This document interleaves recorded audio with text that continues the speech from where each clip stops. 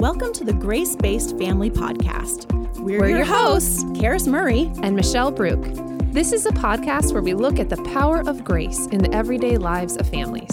We're excited for you to listen in on the conversation. Hi, Michelle. Hey, Karis. How are you? I'm doing great. How are you? Doing pretty good. We're excited to talk with our audience today about something that I think we all need to talk about right now, and that is resolving conflict gracefully. Yes. So hard right now. It is so hard right now with the COVID and the isolation and everything else. So, but before we get into that, I just wanted to, we don't usually say this on this podcast, but I've been told that it's a good thing to do, to remind everybody who listens to us, who enjoys this podcast, please subscribe at whatever, podcasting platform you tend to listen on, whether that's Apple or Spotify or Stitcher.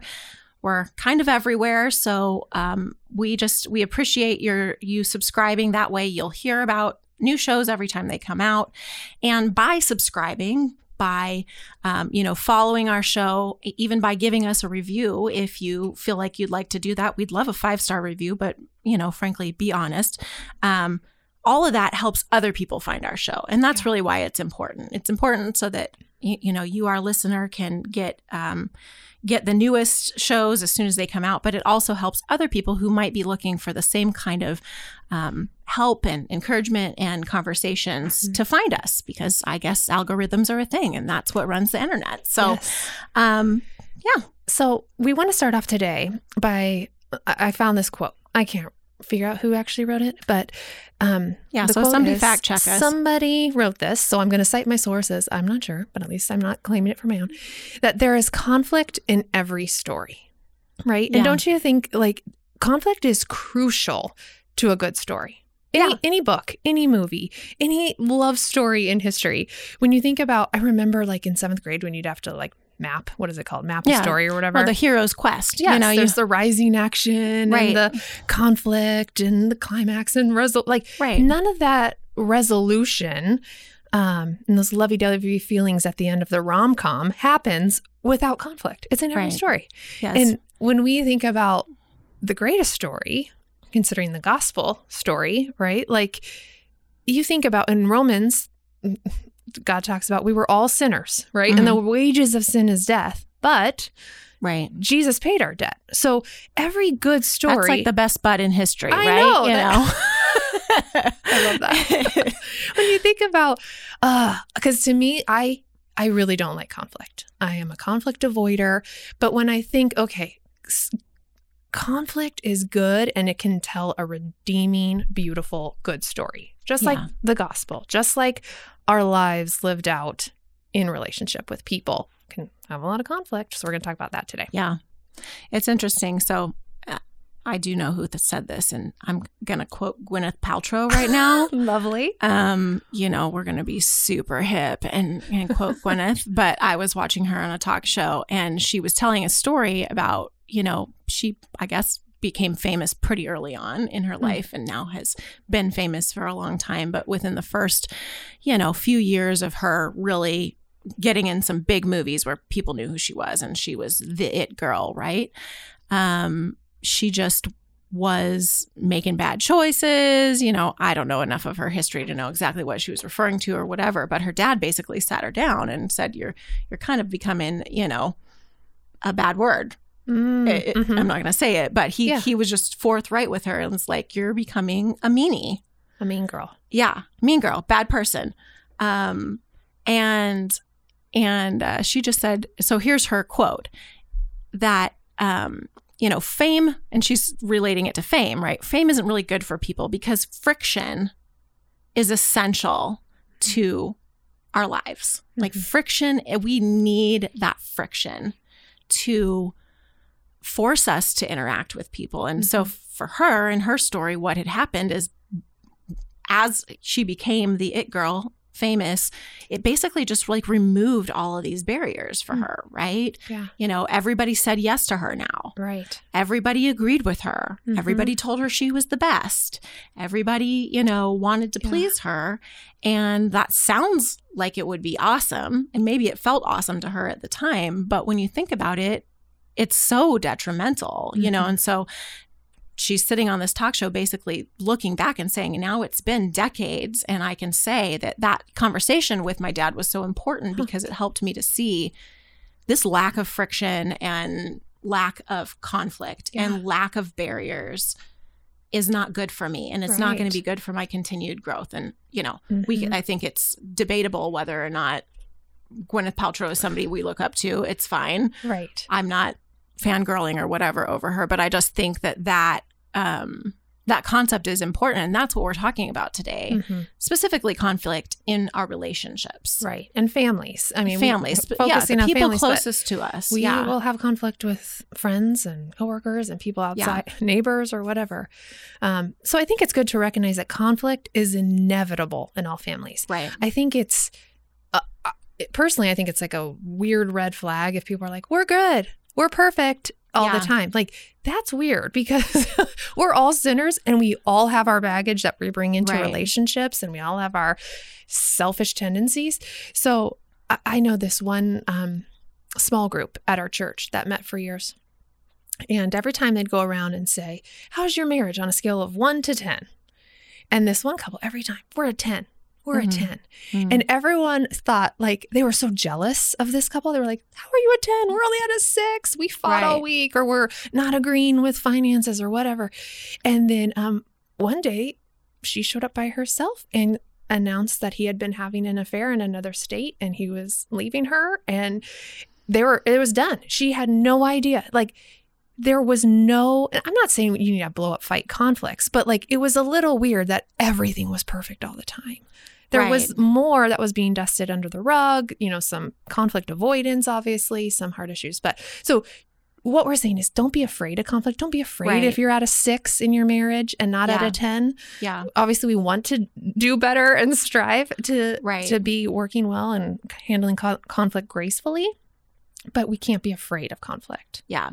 It's not a coincidence that, you know, when you look at history and governments and literature, anytime anybody's attempting to create a utopia, what they actually end up creating is a dystopia, right? And so, you know, that couple you mentioned, they may have felt like it was this utopia, but in reality, just under the surface was all this stuff that they weren't dealing with, and that. Who knows what their story is, but it's just like, when you see things where it's like, man, it can't possibly be that rosy. It can't possibly be that good for everyone else. And when we have conflicts in our relationships, I know for me, I wouldn't say that I am conflict avoidant when it comes to, you know, I don't know, big issues or I'm actually somebody who kind of likes a good debate, right? I don't do it on social media because I feel like it's just unproductive. But but like I was on the debate team in high school. Like I like that as a practice, as an intellectual kind of exercise, right? But when it comes to the people closest to me, I just want everybody to be okay.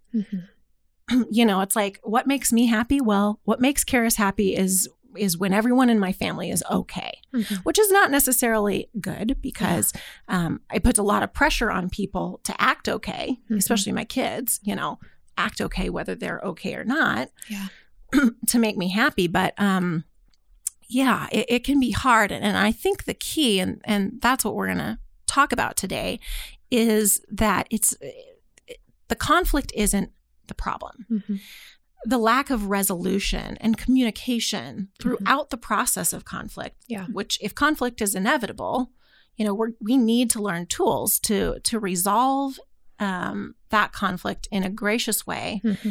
And maybe even some rules of engagement, you know what I mean? Where it's like, you kind of have to come together as a family and decide how you're going to relate to each other in these inevitable times that you're going to have conflict. Right. And conflict can actually be positive. Like we're saying, you can really grow as a family. You know, we've had times with my extended family specifically where we have really grown when these, you know, rules of grace-based fighting have been applied. One thing that you made me think of is, do you know, Dr. John Gottman is like this amazing researcher on relationships. He's been around forever. And he can predict within like 96% accuracy if a couple will stay married or get divorced after talking with them for like 10 minutes. Oh, yeah. And he's very fascinating, and he can predict a lot of things based on people's communication styles. And we took this course, my husband and I, early on in our marriage, and I remember this because the facilitator gave these illustrations, and he said, okay, so say there's people in a marriage or in a family, and they're conflict avoiders. Then in the middle, you have like the kind of passive aggressive folks. Right. And then you have aggressive communicators. Who do you think is going to bode best? Like, who's going to do better in a marriage, for example? And most of us thought like conflict avoidance, like they're not going to be fighting. And he actually, based on John Gottman's research, was absolutely not. The people that are conflict avoiders, if you have two conflict avoiders in a relationship, that's a recipe for disaster. Wow. Because you're dusting everything under the rug. And then one day, 10 years later, when you're bitter and resentful, you're done because you're apathetic. Yeah. He said, it's actually better to have two people that are aggressive in their communication with some rules and some boundaries that are airing out their frustrations and their grievances and coming to resolution. Right. It's the people that you have to watch where they're very passive aggressive, or they just they're so afraid of conflict that they'll just internalize, stuff it down. So again, this famous researcher has even said it's conflict avoidance is not healthy. So how do we handle conflict gracefully? Yes. Yeah. Yeah. And I think if we don't develop some habits, some healthy habits to deal with conflict, you get to a point where, like you said, you've brushed everything under the rug for so long. There's so much bitterness and resentment built up that, nothing's impossible, but it feels impossible to even find your way back to a starting point. Right. Because you've gotten so far off track that it's like you can't even identify a thing that you're disagreeing on. You're just apathetic. You're just apathetic and you lose hope. And so, for anybody listening, if you're in that place, I obviously seek help and counseling. Yeah. We all need that. We all need therapy. I was just telling Michelle this morning how much I need to get back into therapy based on this crazy pandemic and what it's doing to all of our kind of emotions and stuff. But seek help because, nothing is too far gone. And I know I have read books by John Gottman, and he does that. Like, how terrifying would that be to sit with him, with your spouse? And he basically goes, 90 seconds in knows, okay, you guys are headed for divorce. Yeah. But what's hopeful about what he writes is, but it doesn't have to be that way. Right. Because here's how we can learn and grow and change our habits that we've either learned by our upbringing, or some of these things are maybe a little bit built into our personalities, but we don't have to stay stuck and we can improve. Yeah. So I need to get all of these. We're going to go through, grace-based rules for a fair fight. I need all of these to be tattooed on the inside of my eyelids, I think, so that I can just see them in my sleep. Yeah. Same. I'm going to go ahead and read this list start to finish real quick, and then let's go back and talk about each one. So here are the grace-based rules for a fair fight. We didn't make these up. These have come from some of our training courses and resources that we've taught over the years. They're very well researched, but we're just going to kind of state them. Okay, number 1, keep volume at conversational level. Number 2, no name calling. Number 3, deal with one issue, not many. Not many, right? One issue, not many. Number 4, use I statements rather than you statements. Number 5, deal with behavior, not their character. Number 6, avoid generalization, things like you always or you never. Number 7, separate the facts from the feelings and deal with them individually. And number 8, pursue unity rather than victory. So let's talk about these things. Yeah. Number 1, keep volume at conversational level. Okay, I fail at this one. I'm going to basically tell all of you how I fail at all of them. Oh, yes. Right, but we all can do better. Yes. It is hard to keep. Sometimes I have to go into a robotic tone. Otherwise, I could get too intense. So I'm like, I am having a problem with the way that you are talking to me. It's like, what is seriously happening right now? I'm like, I don't know. I'm just trying to calm down. Yes. So I've actually heard of some people that will sit like on the couch and hold hands, like gag me with a spoon, the anti-touchy-feely person, and you whisper have to be in touch through their with fights. your emotions Yes. to do something But like I that. get like things don't get as escalated if you're keeping at a conversational level or choosing to whisper. But my whispers get very rude. Yeah. Yes. So Mine do I too. try to keep it at a weird robotic conversation. Well, remember when you were in grade school where in the class was just like everybody's acting up and the teacher would just get really quiet. Yes, it's and start- creepy. Yeah, it freaks them out. And I even, in my book on discipline, first of all, we go into all sorts of ways to kind of help you emotionally de-escalate, which are great tools to have. And it's the only reason I'm able to ever not be screaming all the time, because my natural bent would be to just control everyone with the high level of my voice, right? So I have to unlearn that and find tools to do better. So there's some of those techniques in my book, but one of the things that is kind of a fun tool when you have to discipline your kids is if they're freaking out or especially when it's a temper tantrum and it's a younger kid. A really good tool is just if you can get to a place where you can sort of just put your body against them, a little lean, or if they're on the ground and they're thrashing around, you just kind of sit with them and just kind of put your arm on them. I'm demonstrating in the studio. Nobody can see this, but just kind of like laying your arm on them as though your arm is just kind of dead and it's laying there. And then you just start talking really quiet. You're like, I know you're having a hard time right now. If you can calm down and relax, we can talk about it. Yeah. And it just kind of freaks kids out. Yeah. And Kind of it shifts can the whole be mood. a little tool to just like, and I'm not saying do this in a conversation with your spouse. Like, Put your heavy arm, how weird deadweight would arm this on be? But I think it's kind of, first of all, it's proven that volume of voice and yelling is a form of emotional abuse because it's not productive. It puts the other person into fight or flight mode, basically into panic mode. So they can't think. Yeah. And when you're the one who has escalated that high emotionally, you're not in a place where you're using your thinking brain. You're using your lizard brain and you're freaking out, Yeah. So, there's only a few reasons that we should be yelling at people, to get their attention if they're in danger, Yeah. if they're so far away from us that that's the only way that they can hear us, or, if we're cheering them on in a something that they're doing and we're cheering for them, right? But, we shouldn't be yelling at each other. We shouldn't be yelling at our kids. And again, I repent of doing this sometimes, but I have definitely gotten a lot better with this one, and it's key. It is. And the second one you talked about is no name calling. I think I see this the most between my kids. There is a lot of, you fart head. I'm like, oh, really? That's lovely. You poopy pants, you have poop on your head. These are the name.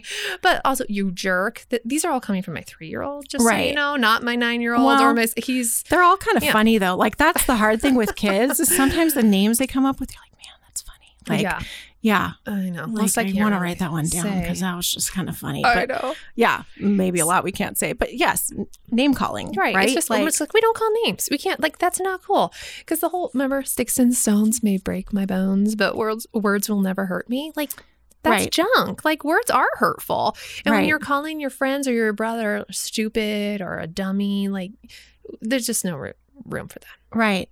Well, and, I mentioned I was on the debate team in high school.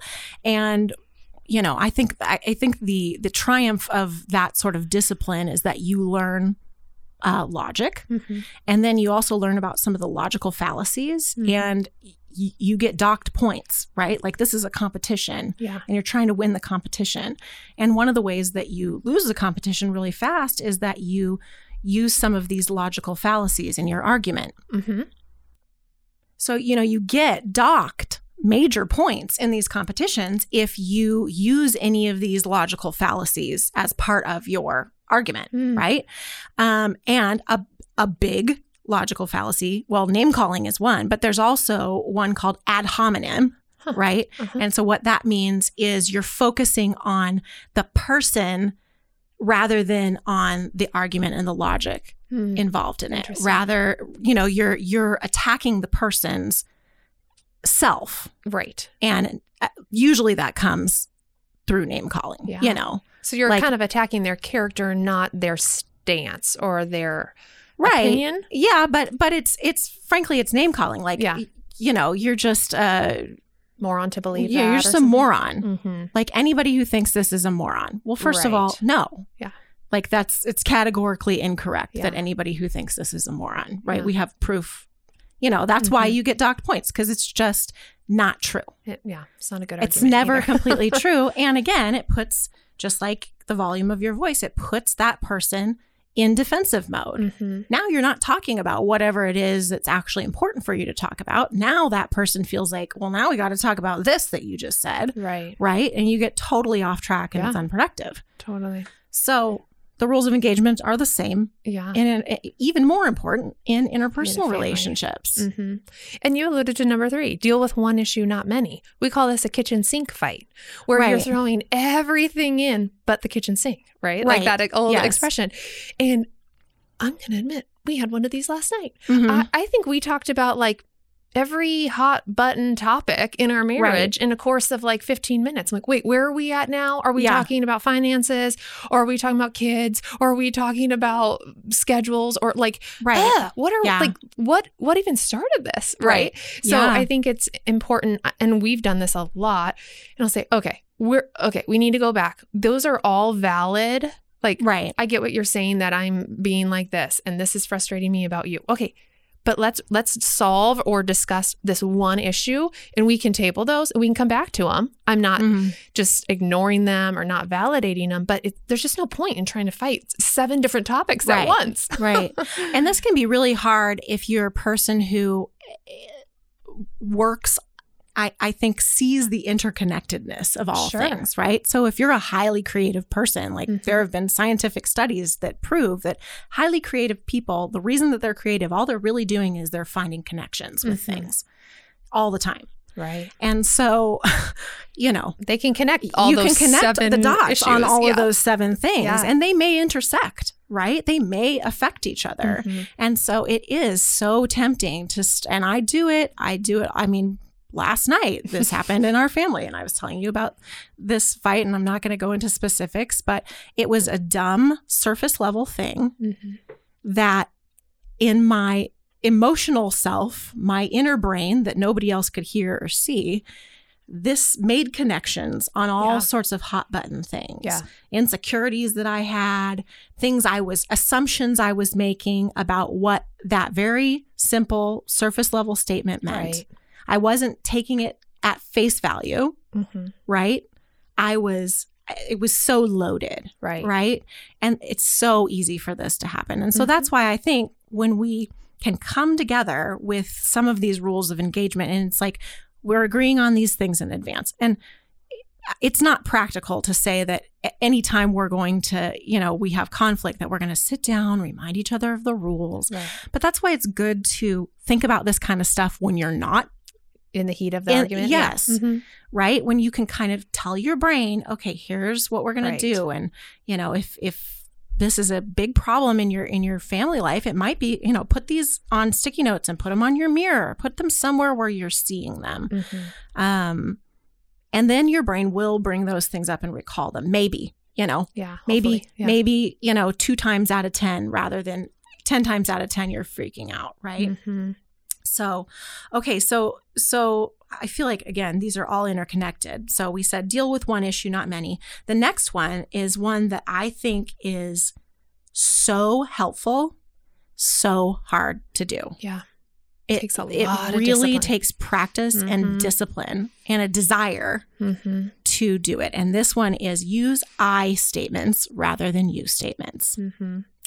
So, recently, none of us can meet together in person. So we're all, trying to find ways to stay connected. And at my church, we can't have our small group coffee hours and things that we would normally do in person. And so we've been doing these sort of Zoom meetups that sort of are substitute for right now. And meeting in person. And this particular topic that we all came together to talk about was the topic of racism, right? Which how hot button can something be, right? Right. Than that. And, there's so many things that just to broach the subject, you have to put some real clear parameters around the rules of engagement. Yeah. And so in doing, we all read a book together, and then we had discussion time, sharing time. And one of the big rules of engagement that we kind of all as a group decided on was this one. That when we're talking, we're not cross-talking. We're not responding to what somebody else said. Now, we may echo it and say, I really like what Michelle said, and I feel similarly, right? So we can kind of echo in a positive way, but there was no cross-talking allowed. This is not a debate. Right. Everybody is going to kind of give their perspective. And in doing that, you have to make I statements. I feel this way. Right. I think this, I have seen this, rather than it getting into, well, they do this and they think this, and you guys must be whatever, right? Because it just isn't productive. Yeah. And I think it would have been, we would have done it even in an in-person setting, especially with that particular topic that can really, there's a lot of emotion and deeply held beliefs around it, right? But especially in a Zoom setting with the number of people we had, it ended up being so helpful. But can I tell you how many times all of us caught ourselves going, oh, just made a you statement, so sorry, and correcting it. And it allowed for much more deep conversation. Yeah. Even on a topic where, you couldn't have had a more diverse, group of thinking on it. And that could have easily devolved, but it was really kind of cool how that worked. And so, but it's exhausting. Oh, it's so hard. Right? You have to talk very slowly. You have to really think about what you're going to say. Yeah. And I know in our family and in our conversations, it's so easy just to say well, you're being rude and you're not being helpful or whatever, instead of, and then that's just automatically going to put the person on the defense. So do you think they're going to be helpful if you're yelling at them, you're not being helpful? But if it's, I'm feeling, if you just, but it is so hard to slow down, for me at least. And how do I reflect that? What is my frustration that nobody puts away their lunch meat on Sunday when we come home and everyone's having sandwiches and there's stuff, and then everyone leaves? I want to just yell, you guys are so rude. Everyone just made a mess in here. Nobody offered to help clean up. That is so selfish. You are being rude, instead of, guys, I'm feeling a little taken advantage of, or I am hurt because now I'm stuck cleaning everything up. Yeah. I feel unappreciated that no one offered to help me. Yeah. But it's sometimes hard. It's easier to lash out than to internalize and be like, what am I feeling? Right. Yeah. And that's a really key step, I think, that you identified, is that in order to do this, we actually have to be able to identify the I statements. Right. And that's not always easy to do, emotions, because it gets clouded by all sorts of other stuff. Yeah. And it requires a level of self awareness. For sure. Right. And so this is a hard one for us to do as adults, but I tell you what, modeling this for your kids really really sort of invests a lot of relational capital, I think. And it's a great skill set to learn. So yeah. What's next? The next one, the fifth rule for a fair fight, is deal with the behavior, not their character. So, for example, if someone, if a kid is rude, which, that happens all the time at my house this morning, give me life cereal. Okay. So instead of saying, you're being a little turd, I need to say, speaking like that is not kind. That is unkind. Right. I'm going to, like you said, tag the behavior. You talk about this in your book, and not give a character assassination. Right. You're not a jerk, but your words are unkind. Right. Or you're not allowed to speak to me like that. And that, again, takes a lot of discipline to not say, well, you're being a liar. Right. No, you are being dishonest about this. What you just said wasn't true, or what you just said was a lie, not you're a liar. Right. And there's a huge difference, right? Because it isn't true that somebody is a liar through and through. Right. Right.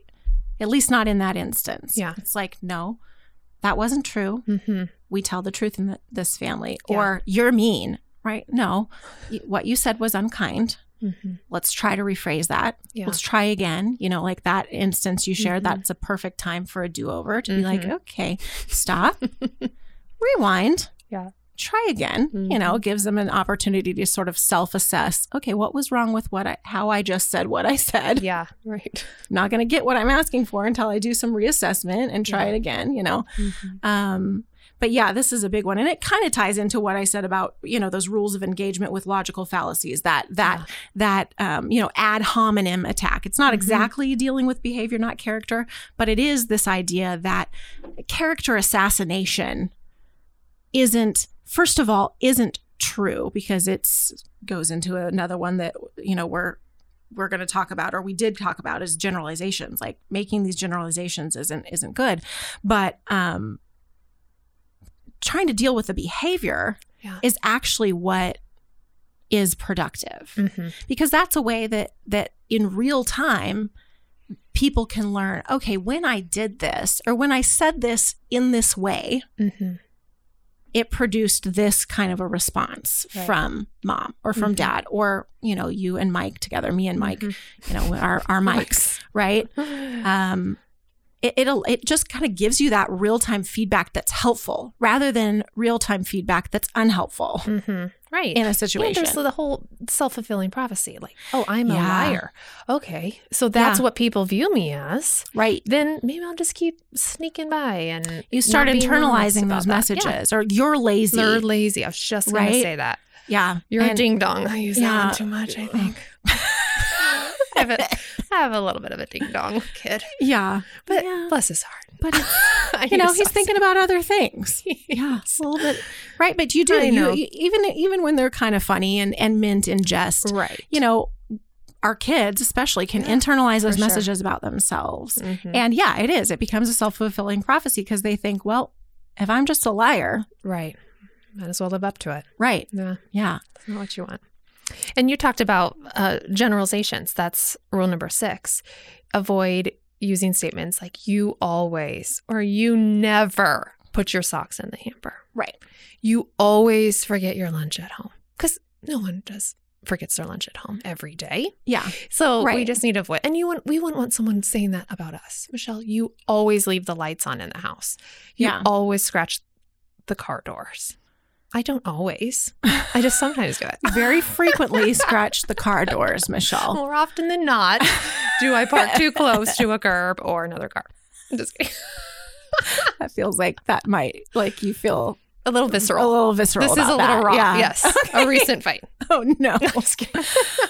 But it's true. And this is another one of those, you know, rules of engagement that you got docked points for if you did this on the debate team, right? Because it's categorically untrue. Right. That someone always or never or generalizations. You know, and sometimes stereotypes and generalizations can be helpful in a conversation because they do identify similarities, but they're almost never across the board true. You can always find exceptions. And in this kind of interpersonal communication, it's just not helpful. Yeah. Right? Because again, it's a thing that puts the other person in a mode where now they feel like they have to defend that, because, well, that's not true what you just said, and I need to refute that, or I need to respond to that. And you've got knocked off track again from talking about the main thing. Right. Yep. So that leads into this next one. Number 7 is separate, and this is a big one. This is actually maybe a different one than what we've talked about before. But separate the facts from the feelings and deal with them individually. So I think in any conflict, you have the facts, and these are things that are verifiable. These are things that are evidence-based, that can be fact-checked. Right. And then you have the feelings. Yeah. And that's all the stuff that is connected underneath that. And you can, in any argument, and I think this goes along with either personality type, maybe some some male-female differences. I find it to be a whole lot more individual, right? Personality driven. But in any conflict, you're going to have one person who maybe tends to focus more on the facts. Yeah. And then the person who is tending to focus more on the feelings. And so you're just talking across each other. Yeah. And you're not even, you're like in parallel universes. You're not even really talking about the same things because one person is arguing the facts, the other person's arguing the feelings, and you're not connecting at all. Yeah. And I tend to be, well, I'm facts-based too, but I also tend to be somebody who just is connecting a lot of feelings and emotions to everything. So this is a big, hard one. And our counselor early on in our marriage that just kind of helped us as we were doing our premarital counseling. And then within that hard first year of marriage where you're learning how to be together, right? Yeah. All the time. This was a big one. It's like, okay, you guys got to separate the facts and feelings because you're never going to get to the bottom of this and you're going to have the same fight over and over and over. Yeah. If you don't separate the facts and feelings. So a lot of the time I've found that it's like, maybe I was right about the facts. Right. Maybe I was so sure I was right about the facts that I totally ran over one of my kids' feelings or my husband's feelings or a friend or vice versa. And so you can agree that, okay, the facts are this, but you might have a lot to apologize for on the feelings front. Sure. No, that's a really good point. Right. And yeah, it's so vital to kind of separate those two things. Yeah. Oh, that's hard for me. I think we've said that with everything. I know it is. We are not perfect in any of these areas. That's for sure. Rule number 8, pursue unity rather than victory. And there's this. So this just basically means there's no, I told you so. Yeah. With our spouse or kids or extended family, that's not kind and that's not gracious, right? God doesn't do that to us. Right. Like when we sin or mess up or jerk, God's not like, well, I told you, right? Yeah, so if we need to have that same posture around others. And this week I heard a sermon or something on tape. What's a tape? Tapes. You do, Michelle. I do. I have paper calendars, tapes. And I love that he was talking about marriage and the title was, I'm Not Your Enemy. And they were saying like they were fighting and one spouse finally felt the Holy Spirit say to her, I'm not your enemy. Like Satan is trying to put a wedge in between our marriage. And I think if we always just keep that in our mind and realize like what God's brought together, Satan's trying to steal and kill and destroy with our marriage, with our family, in our relationships. And if we can remember, and not to get too woo-woo, but that Satan is on the prowl and he wants to destroy. He doesn't want victory in your marriage. He doesn't want victory in your family.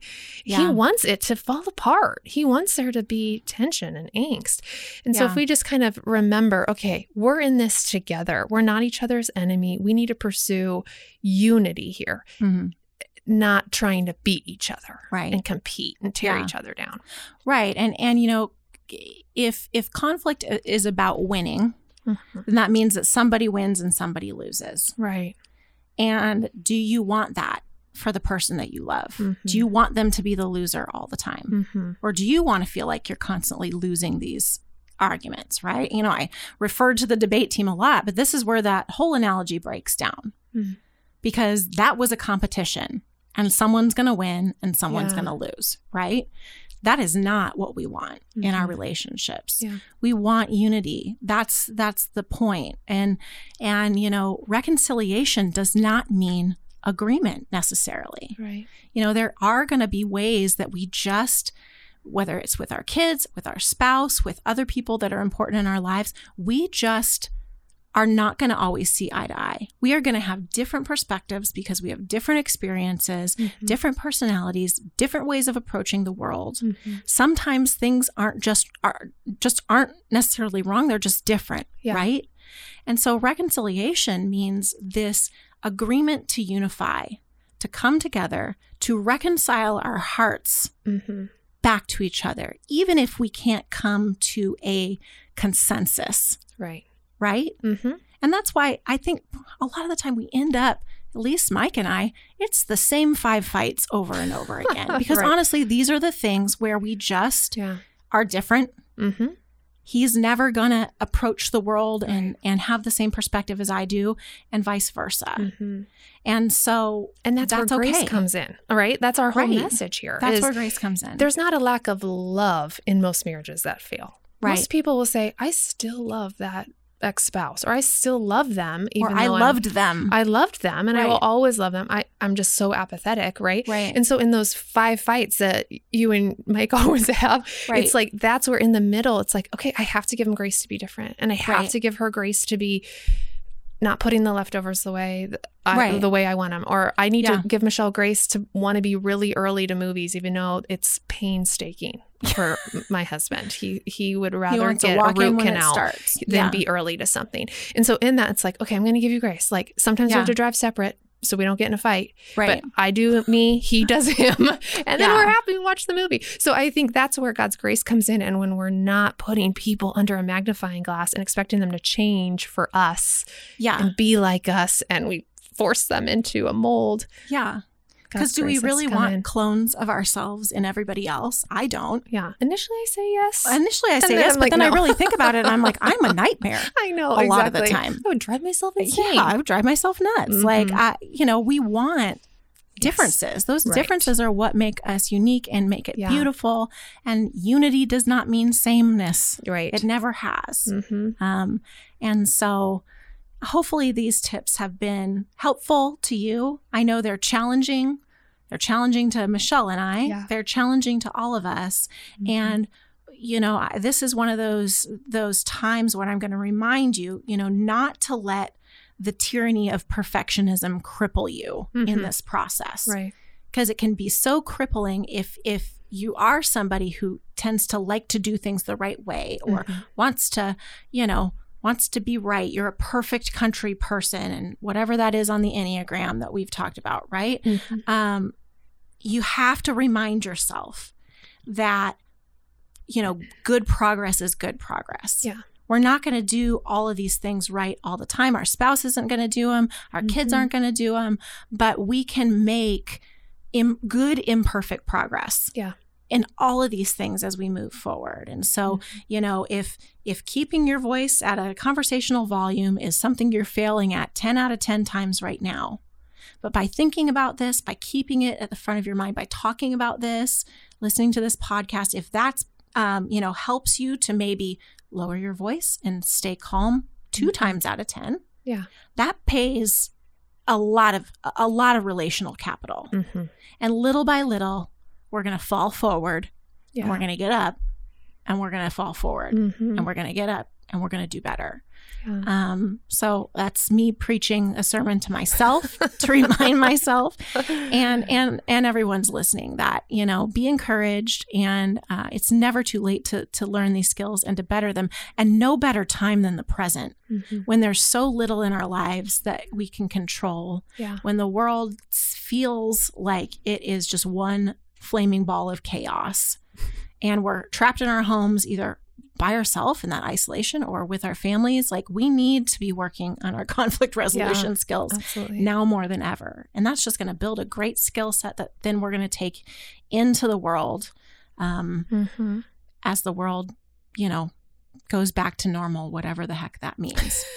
But we love you guys.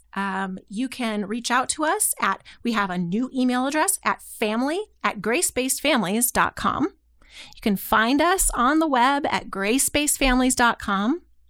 Lots of resources there for you.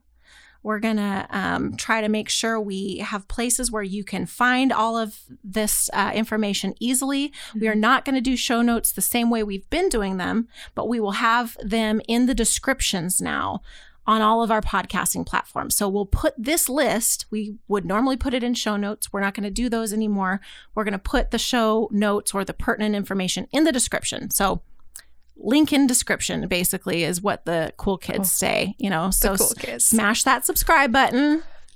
Love it. Oh, no. I love it. Our producer is giving me the side eye. He told me specifically not to say smash the like button or That's smash why you had to. That's why I had to do it now. Right. Mm-hmm. That's just how we are. He also doesn't like it when I leave a few seconds on the microwave. Oh, so yes. I did. Yeah, I left 2 seconds today. You got and I got called out. So we like to sometimes stir things up and create conflict because we're bored. So, yes. But thank you, everyone. Yes. And thanks, Michelle. Yeah. Thanks, Karis. Bye, guys. Bye.